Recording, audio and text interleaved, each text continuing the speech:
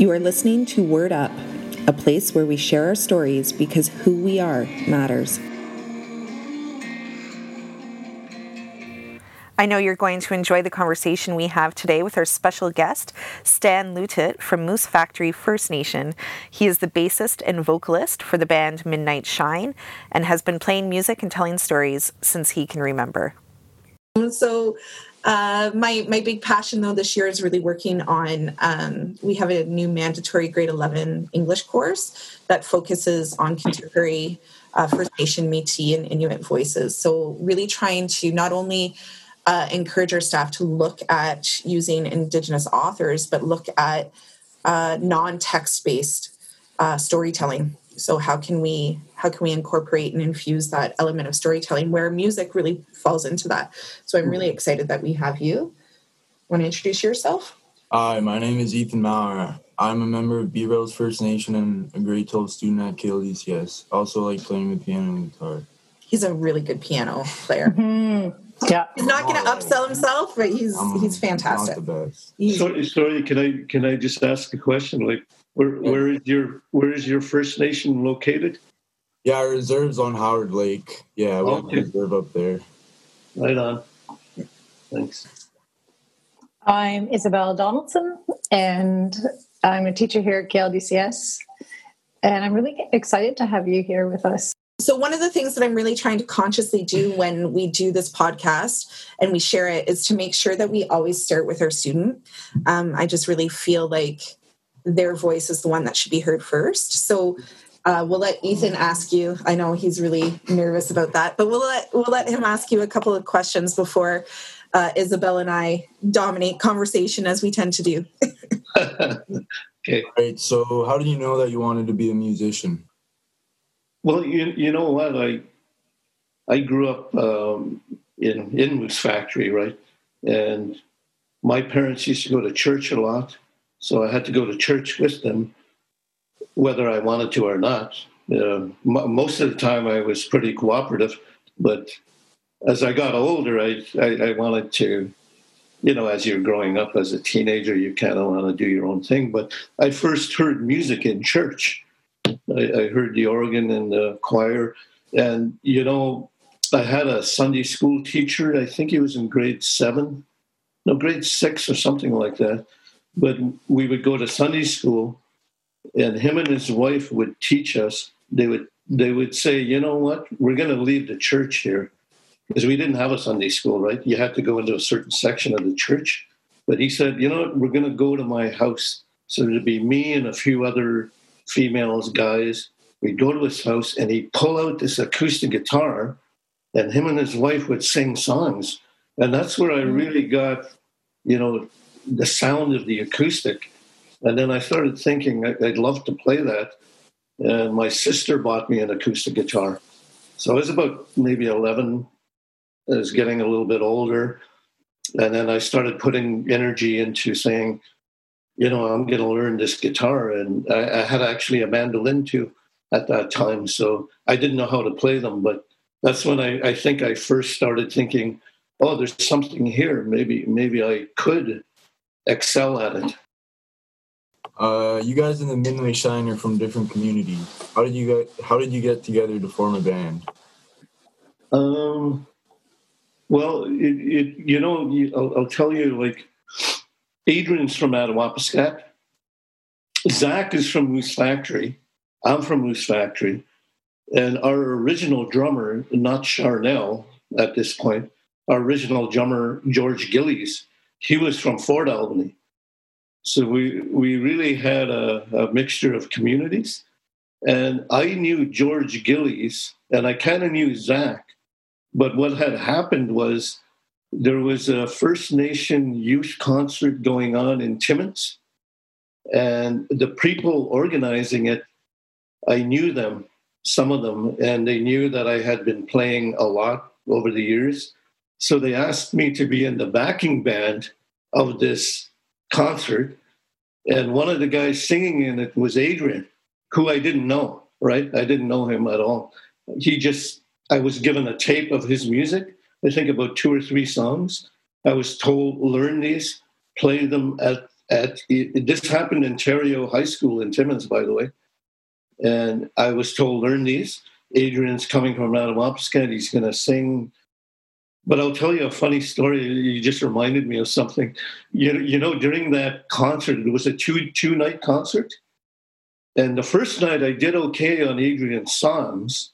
And then the next night, for whatever reason, and people who perform or artists who perform in audiences, sometimes you're going to lose your focus, right? Depends. Doesn't matter if you're a musician. Yeah, a speaker can do that. Anybody can. A teacher, even in the class, could lose their focus, right? So I made a big mistake on Adrian's song, right? And he, to this day, that's the thing he remembers from. Yeah, I remember you screwed up my song, he said. And I'm like, is that the only thing you remember? What about all the good notes I played? But it's funny. That's how I met them. And you know what, Ethan? I left there, right? It was only a 2-day thing. And I remember getting on the plane, coming back to Moose Factory thinking, well, I kind of screwed that up. I'll probably never hear from these guys again. You know, and I had no intention of really connecting with them again. So I just came back to Moose Factory and said, oh, you know what, just continue my own thing here. I'm playing in a couple of local bands here, you know, cover bands doing Rolling Stones and all that sort of thing. So I never really had any intention. But then George called me up again and said, hey, you know what, Adrian's going to play at the gathering of our people in Moose Factory, and he wants you to come in again. I thought, oh, okay. So that's how we, you know, got the ball rolling. And then we ended up opening for Trooper in Timmins because Adrian got that gig somehow from somebody who knew him. So Adrian was trying to get a band together, right? I'm pretty sure he probably didn't really want to have me there, but I was probably the only guy he knew, maybe. So maybe I had a bit of luck there. So that's how sorry for the long answer, but that's... That's awesome, though. Yeah. And you were just talking about having to leave Moose Factory for these events, but can you talk about, you had to leave as well for school. Oh, how did that distance from community affect you? You mean to go to Humber College for... Yeah.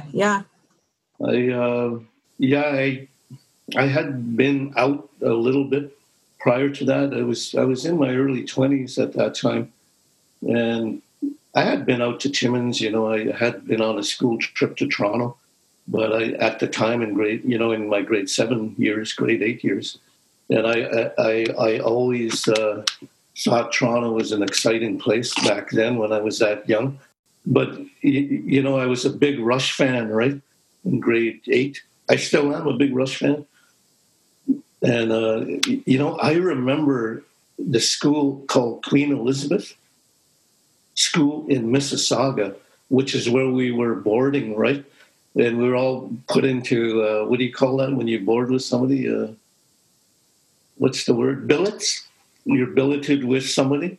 So me and this guy from Moose Factory get billeted with somebody out there. And then the next day we all had to go back to the school.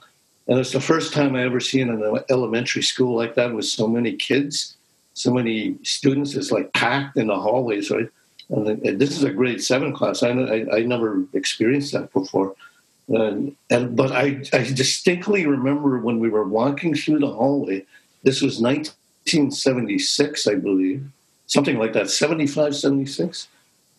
But I remember hearing Closer to the Heart by Rush being played in the hallway on the PA. And I remembered I listened to Rush when I was in Moose Factory. I know I'm diverting into another story here, but I distinctly remember hearing Rush, Closer to the Heart. You know, it was great. And I was walking through there going, wow, this school's great, man. They're listening to rock and roll. They're listening to good songs. And I suppose maybe that's where it started too. But, you know, go forward many years later, I thought, I'm playing in bands in Moose Factory. I'm playing in cover bands. I'm sort of getting interested in something more deeper as you get older, right?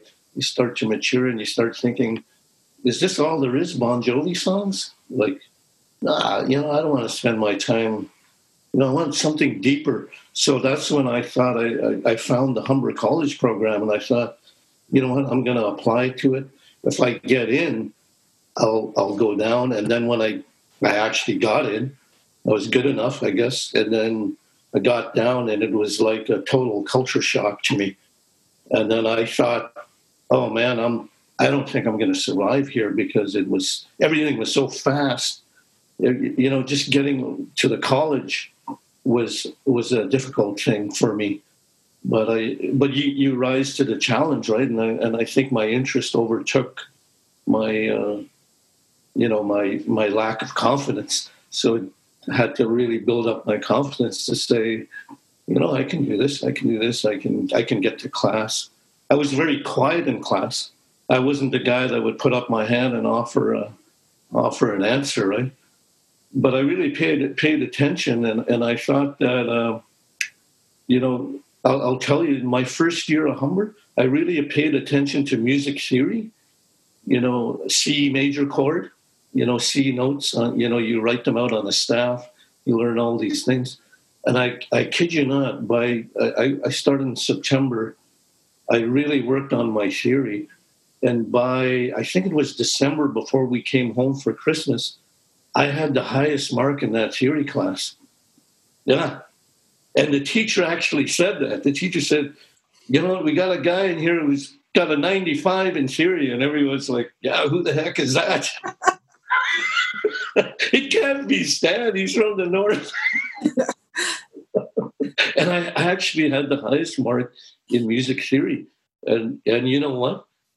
I still have that knowledge of music theory now. I use it on my keyboard. You know what I'm talking about, eh, Ethan? You know how to make chords. You know how. Yeah. It's like in your mind, right? You say, "Yeah, I know F. I know what a minor chord is. I know what a major chord is," and it's good to have that knowledge, because Adrian's the opposite. He doesn't have any of that kind of music knowledge. So when he's trying to describe something about how to play the song, I feel like he communicates really badly, But that's just me, I guess, because I'm kind of thinking, well, how far is it? Is it like 4 bars long? What are you talking about? Is it 8 bars long?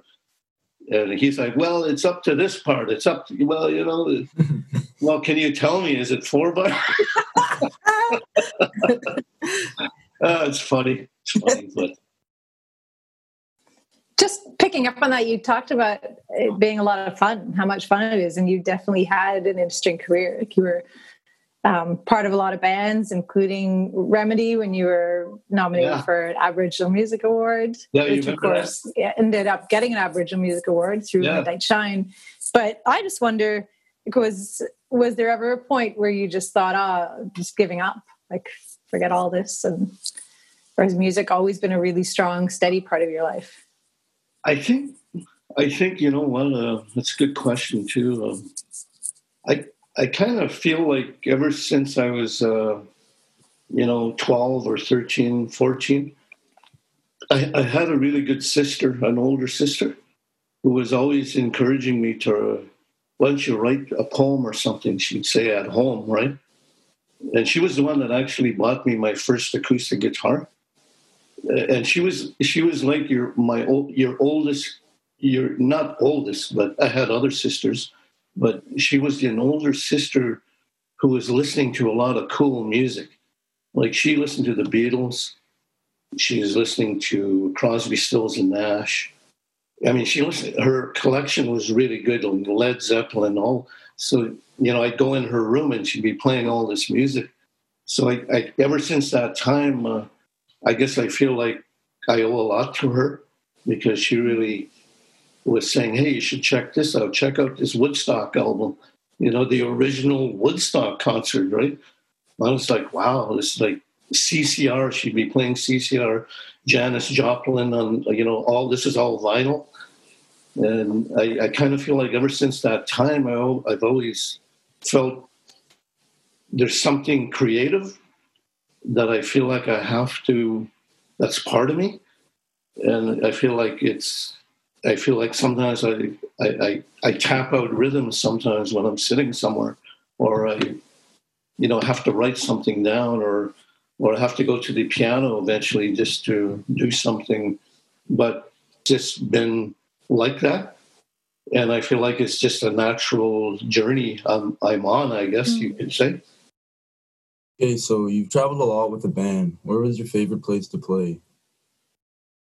The place that sticks out in my mind is the Ottawa Blues Festival.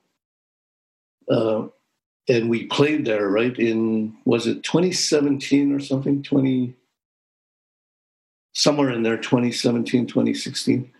But the reason why I really liked that one sticks out to me is because prior to being in Midnight Shine, I used to go to the Ottawa Blues Festival, right? I used to be in the audience.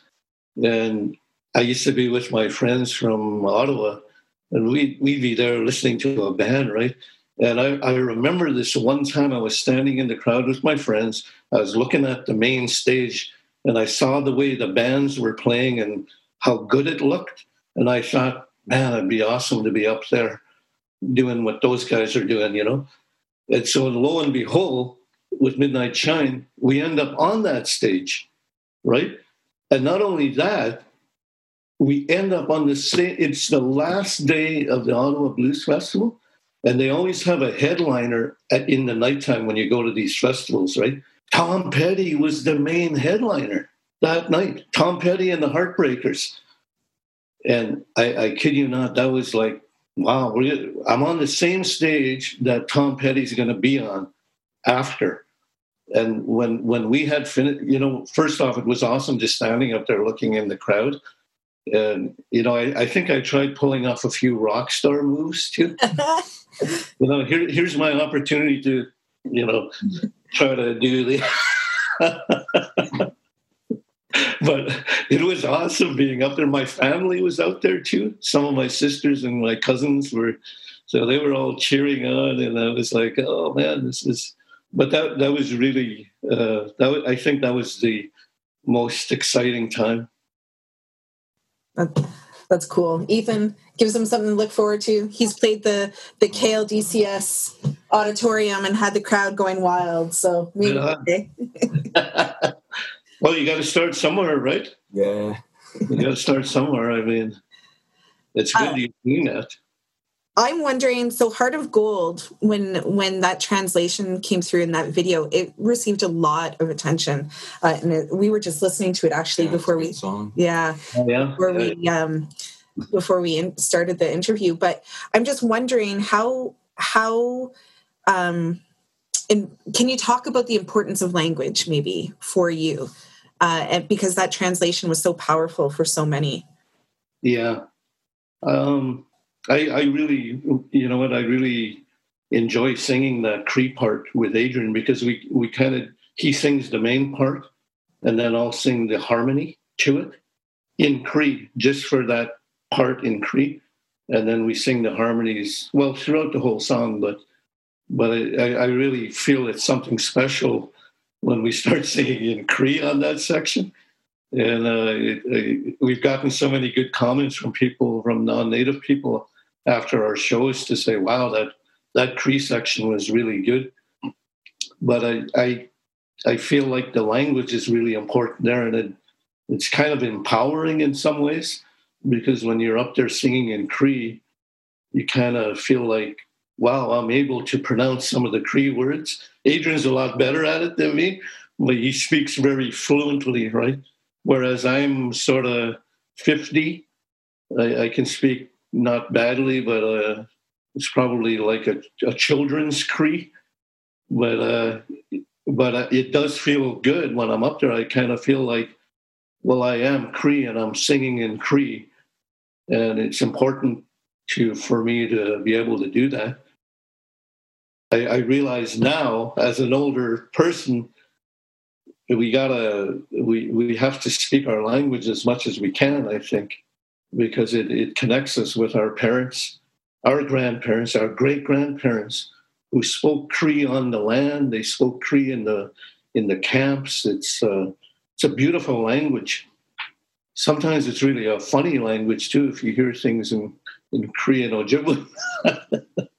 But yeah, that's my take on the language thing. Your composition, Jane's Theme, it ends in a really powerful way with an image of your grandmother making a net. And that seems to be, that's a theme with a lot of your compositions and your music, is the importance of family and land. Can you talk a bit about that? Yeah. It's, I think when I think about, my videos, not the Shine ones particularly, but the Shiners like that too. But I don't know. I think when you live up here, like in Moose Factory in James Bay, on the land, you are part of the. It feels like the land is bigger than you, anyways. First off, right? We're a pretty small community. The bay is huge. James Bay is huge. The land is huge. So when you're on it, you kind of get that sense that, wow, there's something very, very long and deep here. There's a deep history in the land, and there's a real sense of something there. That's why sometimes I was telling Adrian once when we were driving in a vehicle down south somewhere, and I was telling him, he asked me, he said, "Are you going to go hunting this year?" And I said, "I don't know." It was like the springtime, and that's when all of us would generally go hunting, right? And I said, "I don't know. I feel sad when I'm on the land," I said to him. And he said, "Yeah, you know what? You know what you're feeling?" He said, There's a lot of our people feeling sad about our ancestors and our parents and our grandparents." And so, and I said, it's funny you say that. I said, because I love going on the land, but it reminds me of my parents. It reminds me of my grandparents. And it reminds me of Jane, Sachini Banuko, my grandmother in the video, who was making a net, fixing a net, right? She was setting nets. And I guess the land reminds me of that. It reminds me, when I see the sun, you see my videos, I got these suns, and it reminds me of our people way back that would have had to live on the land like that. They would have saw those sunsets. They would have saw, the way the land looks, the way the marshes look. So my videos are very, very focused on that. And I try to write music that enhances the emotion of it, because that's how I'm feeling. The emotions are in me, and I'm trying to translate that into the images too. And it's just, I find the land, the river, everything about it, the sky, everything here is a huge part of what I think Adrian and I, Zach and Midnight Shine are trying to do. But it's this COVID thing has given me an opportunity to try to do that with my own videos.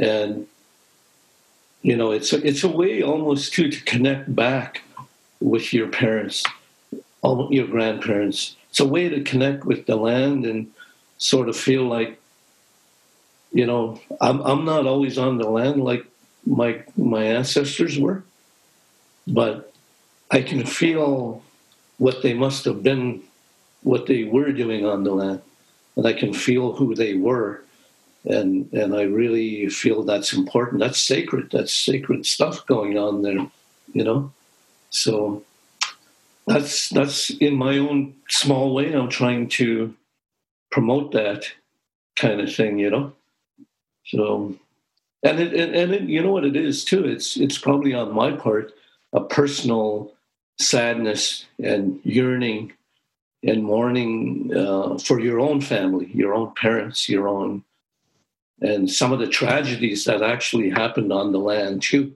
because we do have those. So it's, and I guess one Cree, our parents used to say, don't fool around on the land, because, sometimes we were young and stupid, right? We'd fool around on the land. We'd drive wildly on the boat, or we'd, laughing away. And parents would always say, you'd be careful on the land because it's beautiful, but it can also take you very quickly. So they had this really respect for the land, the respect for the animals, don't litter. They used to tell us that if we were going up a river to go fish or hunt, they would tell us, you don't leave a mess on the land. You don't touch anybody else's stuff too. You respect people. If you see elders out there, you see people who need help, then you go and help them too. So there was a lot of things attached to the land. So I just wish I was a better hunter on the land. Yeah. While we're talking about the land, you've worked a lot for Moose Cree First Nation on treaty rights. Yeah. I'm wondering, could you tell us maybe what you think the biggest misconception is about treaty rights? Yeah, that's a difficult question too. That's a great question, but I have spent a lot of time working for Moose Cree, and I think some of this interest went back to high school too. When I was going to high school in Moosonee, I took Native Studies and law at the senior level, and some of our teachers were introducing the treaty.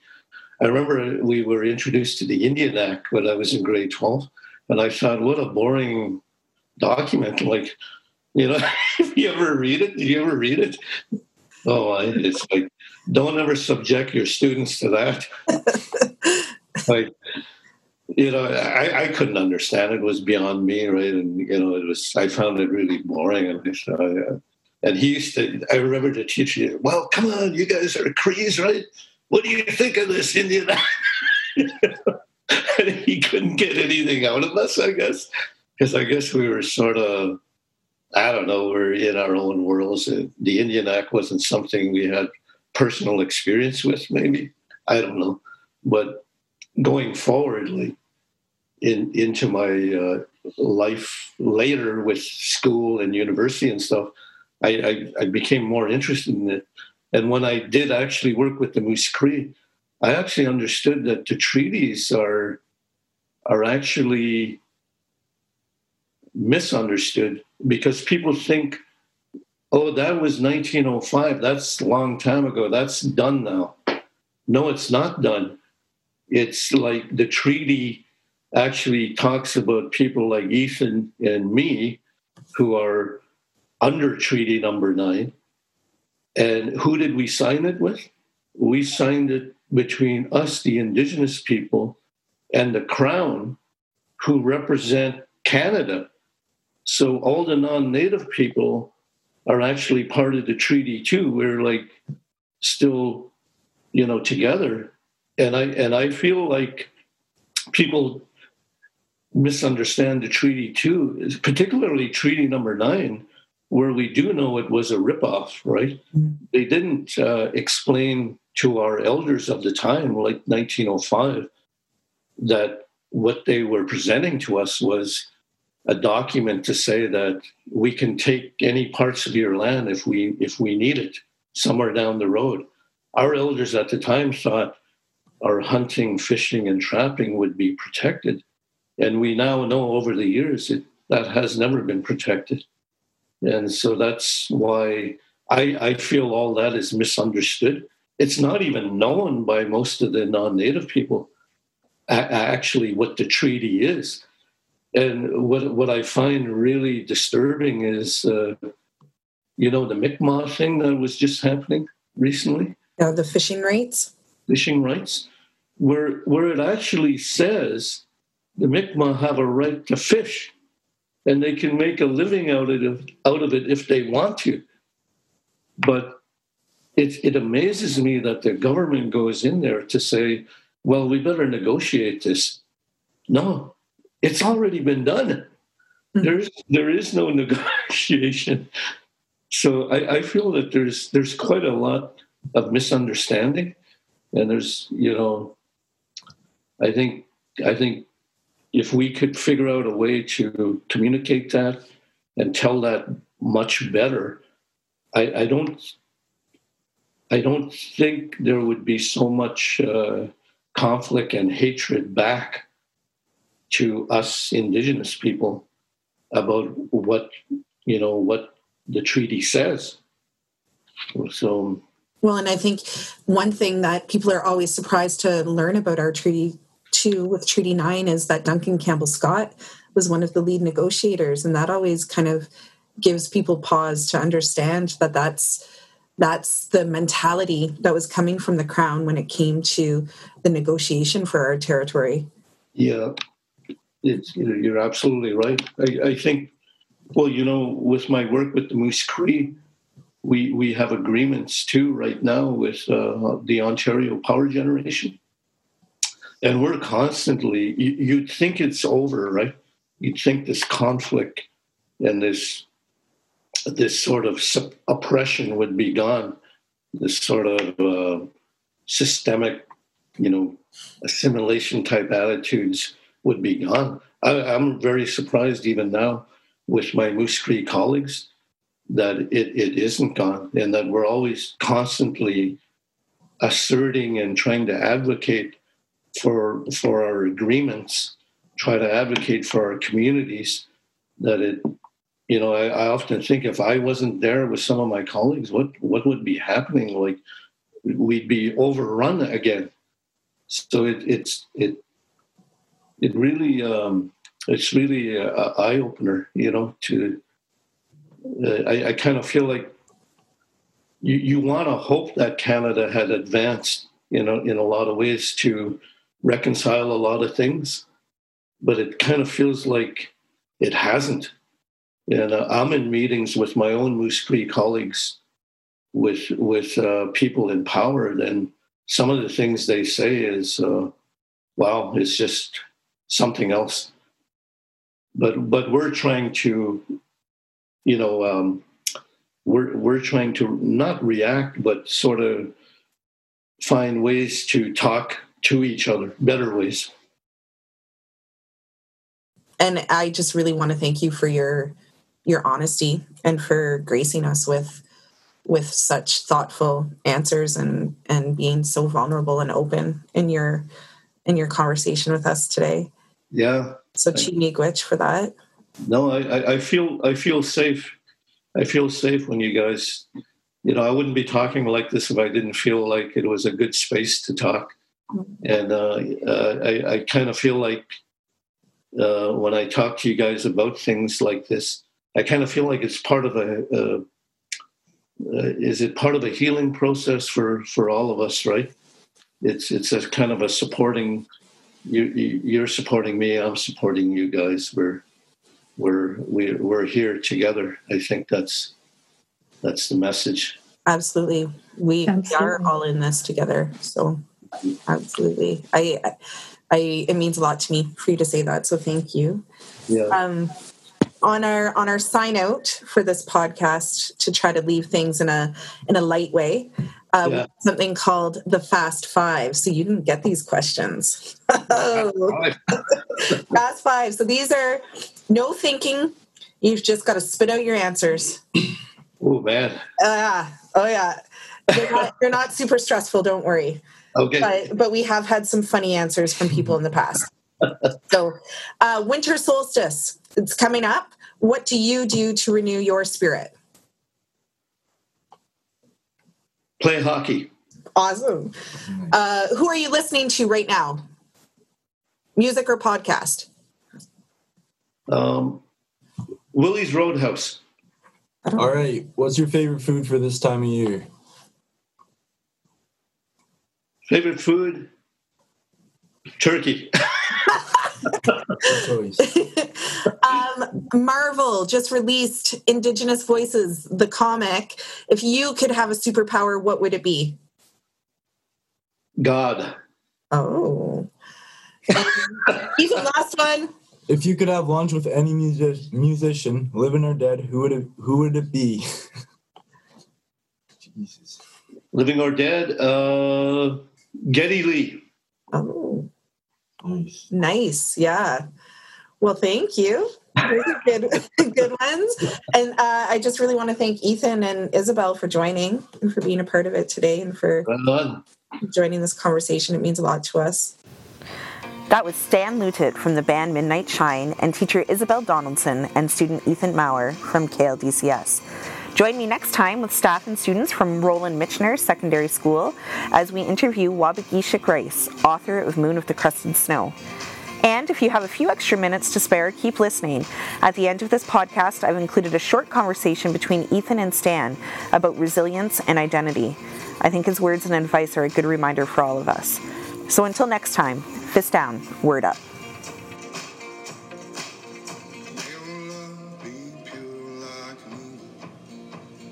Wisdom be under every stone you turn.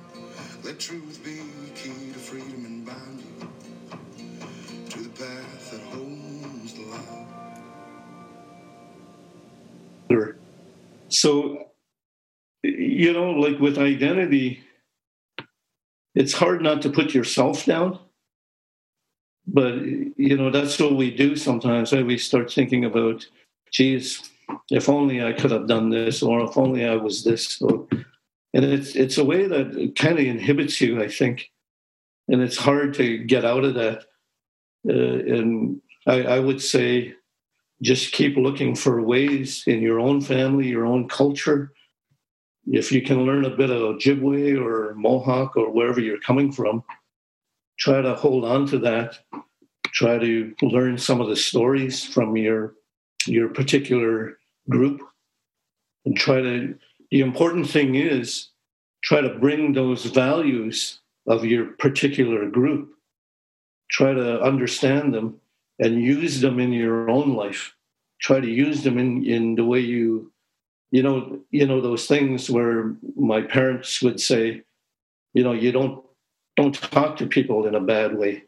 Don't you help somebody if you see somebody stuck on the ice. You don't just drive by, right? You stop and you try to help and try to hold on to those values so that you can take them with you if you go to if you go to college, you go to university, you can take those teachings of your parents, your grandparents with you, and they'll give you strength. They'll give you strength and your own personal power. Eventually, you stick with it. It'll give you your own personal power to say, "I'm going to succeed. I'm going to hold on to this," and you keep doing that throughout your life. Like for myself, it hasn't ended. I'm still trying to figure out things, right? So, sorry, I didn't mean to go on and on about that, but.